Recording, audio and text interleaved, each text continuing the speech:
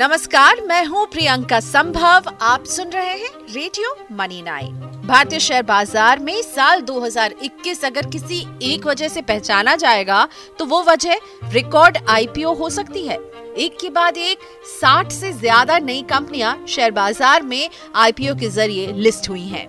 लेकिन आईपीओ का ये सिलसिला 2021 में खत्म नहीं हुआ है। खबर तो ये है कि 2022 में भी एक के बाद एक आईपीओ बाजार में आने वाले हैं। लगभग 2 दर्जन आईपीओ तो अगले 3 महीने के दौरान ही मार्केट में दस्तक दे देंगे। जो कंपनियां अगले 3 महीने में आईपीओ लेकर आ रही हैं, उनका लक्ष्य 44,000 करोड़ रुपए जुटाने का है।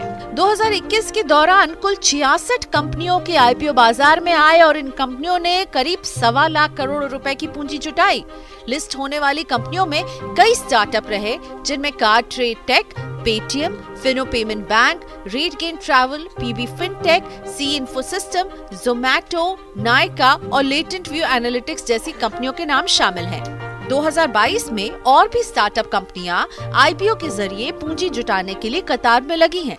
इनमें होटल एग्रीगेटर ओयो का 8,430 करोड़ रुपए और सप्लाई चेन कंपनी डिलीवरी का 7,460 करोड़ रुपए का आईपीओ शामिल है। इसके अलावा अदानी विल्मर का 4,500 करोड़ रुपए, एमक्योर फार्मास्यूटिकल का 4,000 करोड़ रुपए, वेदांत फैशन का 2,500 करोड़ रुपए, पारादीप फॉस्फेट्स का 2,200 करोड़ रुपए, मेदांता का 2,000 करोड़ रुपए और इक्सिगो का 1,800 करोड़ रुपए का आईपीओ जनवरी-मार्च 2022 के बीच ही लॉन्च होने की संभावना है।